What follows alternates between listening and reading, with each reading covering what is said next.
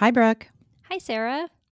So we're still on our short winter break, and if you're listening to this the week that we're re-releasing it, and you've just celebrated Christmas, I hope listeners have enjoyed that time together with families, or maybe catching up with a few books. We are re-releasing the second of our Agatha Christie episodes today, and in this one, you can hear. We set the stage for some of our future episodes. And listen closely for a little dare that I give to Sarah in this episode. I hope you enjoy.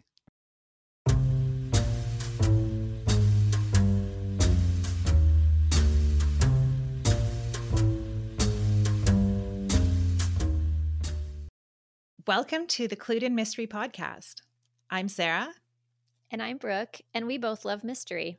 Okay, it's our second episode, Brooke, and we're going to talk a little bit more about Agatha Christie, this time diving a little bit deeper into some of the influence that her work has had on cozy mysteries, as well as, some of the interpretations of her work. So, I was thinking about how almost every film adaptation that I've seen of her work, it stays pretty true to the time. And you think about Murder on the Orient Express, it's set when she said it, right? We don't see, modern day or present day adaptations. And I wonder why that is. It's interesting, isn't it? Because other authors' work sort of gets extrapolated into different time periods. And we'll talk more about that in future episodes with some other authors. But you're exactly right. Any film or TV adaptation have really stayed true to the time period that Christie wrote them in. I wonder if that's, kind of respect for her place in the genre, right? You'd have to be a pretty brave person, I think, to try and adapt her work for today. And, maybe Poirot wouldn't work if he had a cell phone, right? As a character, or if everybody else had cell phones. She was not afraid to talk about a current event. I was thinking of in the Orient Express, she doesn't hide the fact that she's kind of referring to the Lindbergh baby kidnapping, right? And I was surprised to learn that case hadn't even been resolved. Like the person hadn't even been sentenced yet. So it was a very fresh. You think about the memes. Is it too soon? Agatha didn't think it was too soon. She would go ahead and go for it and put it in her work. And so how much of her stories hinge upon or are work because of the details that she would put in that were, there's a lot of things that have to do with the world wars and the way different cultures interacted with each other because of what was going on in the climate of the world. So it would be a daunting task, I think, for somebody to bring those into another time period. Yeah, I agree. As a reader or as a viewer, I'm quite happy to watch something that's or read something that's set in another time, right? Like, Me too. I don't know if it would be the same. And certainly there's, if you look at her influence on popular culture, right? Like there's a lot in the cozy mystery genre. A lot of books are published every year in that genre. There's loads of television shows. Midsummer Murders has been, I don't know how 20 or 21 or maybe even more seasons of that. That I would say is a pretty cozy series. Maybe what people have done is they've put their own spin on some of those tropes that she established, right? Right. And some of those, if you think about when you think about a cozy, what are the elements of it, right? It's a small community. She wrote a lot of Manor House, where it's a family or it's a group of people who are together in the same environment. And so we see that in cozy mysteries that are set in small towns or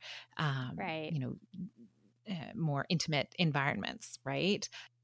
So rather than people adapting her stories, they're using elements of her stories in their own. I think that that's a really a really good way to look at it. And I think it does come back to something you said earlier, which is it's like maybe we don't mess with the queen of crime.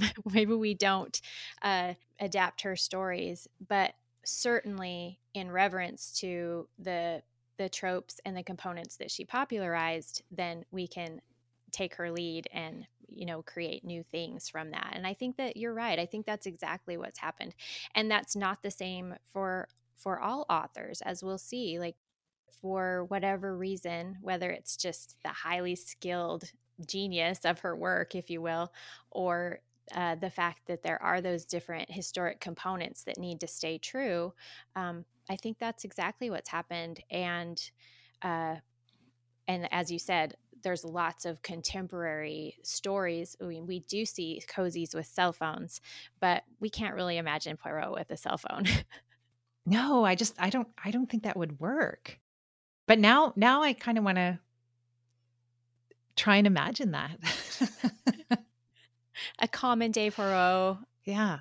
Think of all the information he would have at his fingertips. He would be more knowledgeable than ever.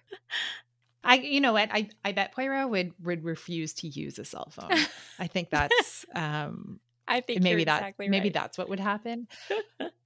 But all the other characters would have them, right? And so how would that change the dynamic of those mysteries? Oh, man. Mm-hmm. And I mean, I'm thinking of, and then there were none. You can set it on a remote island that doesn't have cell phone service, and so you could still kind of Mm-hmm. do Mm-hmm.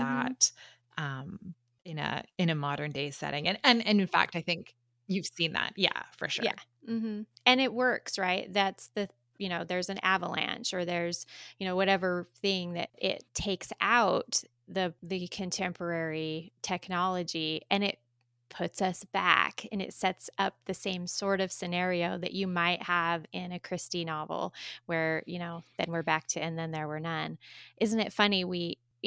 Contemporary writers are figuring out ways to take us back in time so that we don't have all those technological advances. You can't just call for the fairy and then there were none because the cell phone tower's out or whatever.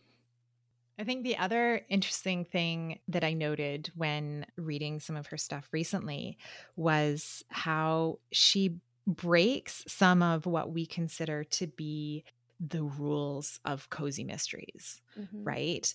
And I mean, you could argue that she probably set the rules, um, For sure. but in a couple of her stories, she has children as the victims, which I don't think that would be Wow. considered a cozy in today's interpretation of the genre. Whereas, yeah, I can think of two or three of her works have kids who are killed. In this day and age, we would classify those as more like a horror mystery. There could be children who are the victims or involved in the crime, but we put that in a different genre. And so you're right. And I also think of some of her stories where children are either the perpetrators or kind of fallout victims, and we wouldn't consider those cozies anymore. I'm not sure that we would pull her work out of that genre. I think for most people, when you hear Agatha Christie, you associate it with cozies. And I'm thinking of The Halloween Party, where one of the or where the victim is a child. The rest of the story is a classic cozy, Mm-hmm. right? And so, yeah, I think that's it struck me a couple of times that she breaks some of these rules, but also she was setting those rules, so I guess she could break them. Yeah. And I think that we also look at the time period that it's set, because she breaks other um, conventions, or maybe politically correct conventions that we have now that we would no longer do. I mean, there's definitely some racial slurs in her work, and if it's not completely straight out said, there's definitely feelings that she gives or kind of throws shade on a culture, as if like, oh, they're obviously going to be the perpetrator because they're X, whatever race. And we would not do that anymore either. That wouldn't be appropriate in any genre. So I think some of those things are just because of the time that she's writing in. But I go back to the fact, not with the discrimination, but with the idea that a child is the victim. I go back to the fact that she also wasn't afraid to push the envelope on some things. Like she wasn't afraid to bring up some current events that were maybe a little bit raw. She was okay to shock people and make her stories, that's what brought out the emotion and the connection to her stories. You wanted to know who this perpetrator was that would possibly do this to a child. Like, I think that she also was just unafraid to write the story. Again, not saying that it would happen now, but I wonder how much of that was a choice for her to make the story that much more impactful. Yeah, that's really interesting. And I don't know how those stories were interpreted at the time, right? Like, was it controversial? True, right. I will note one thing that I know was very controversial that she wrote was the murder of Roger Ackroyd because of a broken rule that we talk about the rules of mystery, things you do and don't do. And I mean, spoiler alert, the narrator is the killer in the murder of Roger Ackroyd. And that was so controversial because true mystery lovers thought you can't do that, that she played a trick on them, or so she very intentionally broke a mystery rule there. And I will say became wildly popular because of all the talk surrounding the murder of Roger Ackroyd. So then maybe is she the kind of original unreliable narrator, or she's uses that in perhaps the first example of that? Because you think about some of the wildly popular books that have come out recently that rely on that device. Yes. Right? Girl on the Train, Gone Girl. Mm-hmm. Yeah, Gone Girl is like the epitome of that. That the big twist is the fact that this was an unreliable narrator. I love it as a device, and some people hate it. And so I can see how this was such a stir in 1926 because some people loved it and they were thrilled by the twist, and other people just absolutely thought it was the most terrible thing that she could do to them. But I think you're right. If it wasn't the first time, it was definitely the first time that got the public's attention, and it was a popular topic of conversation. And now we're seeing it a lot again in our mystery fiction today. But I think you're right. We don't really see that in cozy mysteries. No, true. Gone Girl or Girl on the Train would be more domestic thrillers, I think is probably where they fit on the bookshelf, right?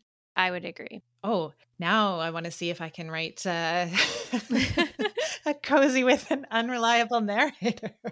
Oh, this is like Madge's dare to Agatha to write the detective fiction. So, okay, I bet you can't do it, Sarah. I bet you can't write a cozy mystery with an unreliable narrator. Go for it. Oh, well, we'll see, I guess. That would be fun, I think. Well, now you've just got me thinking. I guess the next time I'm doing the dishes, that'll be what I'm trying to work out is how can I pull that off? Perfect timing to do it. I love that. Okay, well, we just talked about, doing the dishes and filling in a plot hole. In your research into Agatha Christie, Brooke, did you come across anything about how she wrote and kind of what her process was? Yeah, a little bit. I really like John Curran's books. He, with the assistance of Christie's grandson, Matthew Pritchard, they discovered a lot of her dictation tapes a few years back. And so Curran has taken those and some of her old notebooks. And so it's really fun. I will put links to his books in the show notes because you can look and see what her little workbooks that she wrote notes to herself look like. And it's really fun. But apparently she preferred to do longhand first drafts and then type into the typewriter. She had a favorite typewriter for kind of a second draft and cleanup draft. And then in later life, apparently she needed to use a dictaphone because her wrists and hands started to bother her.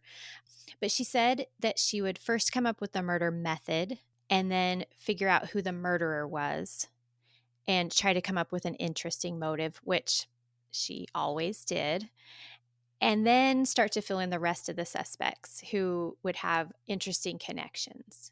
Aside from the dishes, advice that she gives us, she also said that she would take long walks to work out plot points and that she would talk dialogue out loud back and forth to herself on her long walks. And so I found that charming. Oh, I can just imagine her doing that. And I mean, that's really good advice, right? Go for a walk, kind of get out of your space. And I think for me, that's certainly where things occur to me is often when I'm running or just doing something, totally unrelated. And then I'll have to be like, okay, just I need a moment so that I can write this down. I remember when I was first getting started writing, and the advice was, to keep a little notebook in your back pocket all the time, because, like you say, you're out on a walk or you're doing something where your mind is occupied and you get a little idea. But thankfully, back to cell phones. Now we have our cell phones on us at all times, so I'll make myself a little note in there, and I love the fact that it's very similar. When you read these examples of Agatha Christie's notebooks, you'll be like, what in the world was she talking about? Because there's these seemingly disjointed words, Well, that's really similar to what my notes to myself in my cell phone look like. Oh, that's good to know. We're not alone. No, we're not alone. Well, I think that's about it for this episode. Brooke, is there any final comments you want to share? No, I've had a wonderful time talking today with you about some of these ideas about how her work has extrapolated into our contemporary mysteries. This was really fun, Sarah. Good. I'm enjoying it too, Brooke. And next time we will be speaking with someone who's an expert on all things mystery. And I'm really looking forward to that. I'm so excited for our very first interview. Thanks for joining us today on the Clued In Mystery Podcast. We'd love to hear what you think. You can send us an email at hello@cluedinmystery.com or follow us on social media, and our handle everywhere is @cluedinmystery. Clued In Mystery is produced by Brooke Peterson and Sarah M. Stephen. Music is by Shane Ivers at silvermansound.com. Visit us online at cluedinmystery.com or social media at cluedinmystery. If you liked what you heard, please consider subscribing, leaving a review, or telling your friends.